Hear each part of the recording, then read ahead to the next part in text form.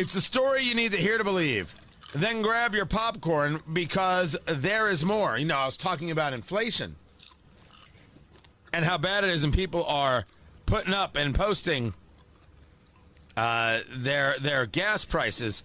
Angela Ganote over there at Fox 59 filled up her husband's Jeep Grand Cherokee over the weekend, $78 to fill up a car. $78.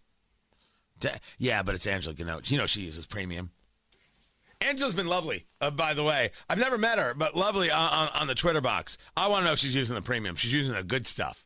It's TV money. Come on. You know it. Meanwhile, Jim Cramer over there at CNBC saying the inflation worse than you think. Yeah, I mean, look, I think Paul Tudor Jones, as always, is right about inflation. It's much worse than we thought. I keep hoping that capacity will come on and make it so that it's not as bad, but it just can't seem to come on as fast enough. I mean, for instance, I was going over with my friend Frank Mitch, who's got his own firm about chemicals, and it's just unbelievable. Fermium's using numbers that are just astounding and makes you feel like that Procter is not going to be able to get out of the jam. Procter being the one that yesterday that focused most on inflationary inputs. So now the markets are discussing how it's going to affect them. It's bad. It's worse than you think. But Joe Biden wants you to know that, look, he's got it under control.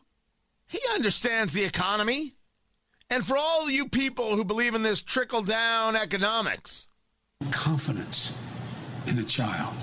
It's about giving them the tools to do something. We can't be competitive in the 21st century economy if we continue to slide the way we have. That's why I resolve that we have to once again build America from the bottom up and the middle out. Again, not the top down. And by the way, I'm a capitalist. I think if you can be a billionaire or a billionaire, fine. Just do your fair share. Just do your fair share. You know, trickle-down economics has always failed. It hadn't built this country. You know who built this country. Like the young man who just introduced me.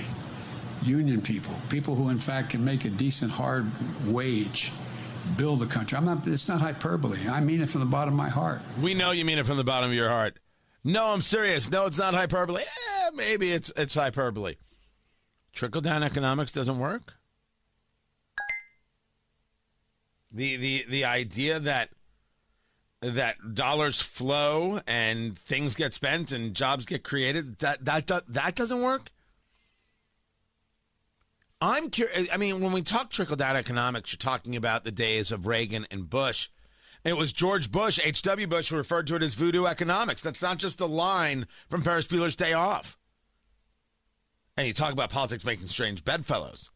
Telling Reagan it's voodoo economics, then being vice president. I mean, it's the way it goes.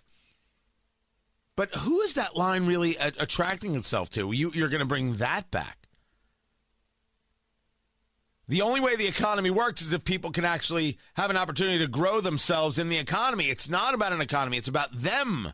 It's about the individual thriving, and then an economy thrives. That's the problem with Biden and his ilk, the ilk being the progressive. They don't understand who is the driver of this, the individual. The individual success is the nation's success. But they don't believe in the individual. They only believe in the collective. So therefore, how could they ever possibly build an economy?